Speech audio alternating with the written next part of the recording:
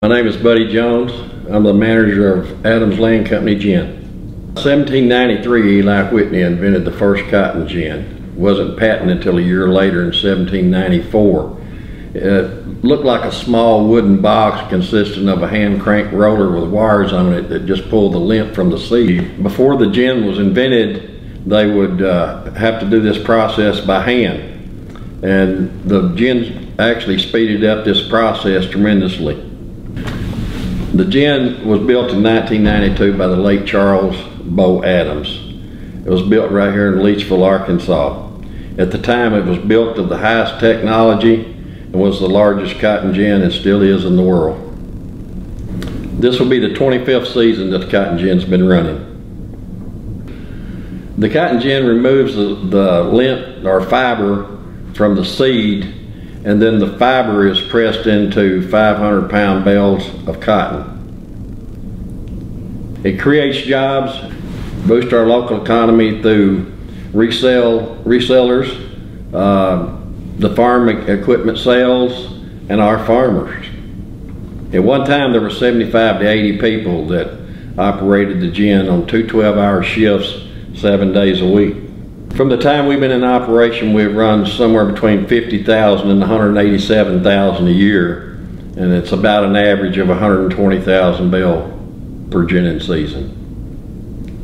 We start off with roller conveyors that carries the compressed modules, which has about 12 to 15 bale in them, down a line to a disperser head, which breaks the modules up into smaller pieces so that we can run them through the gin. And then it goes from that's disperser head into an air dryer, and then from the air dryer it goes into incline cleaners.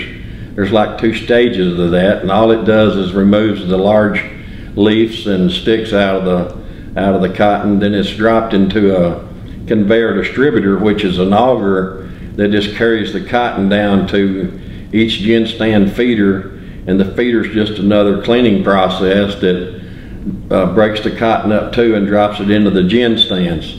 The gin stands are a series of saws that just removes the seed from the lint or the fiber, and the seed goes down into an auger and goes out into a pipe and blows it out into the overhead seed houses, which is ready to be shipped out by trucks.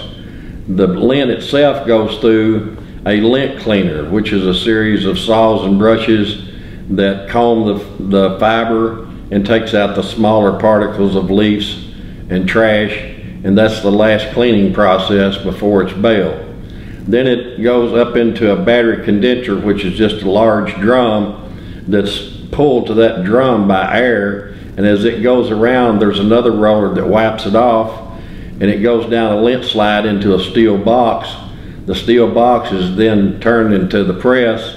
The press presses the bale and ties it, and it comes out of the press onto a conveyor into an automatic bagger, and the bales are injected into a bag at that point and weighed and falls off the line, tagged and ready for shipment.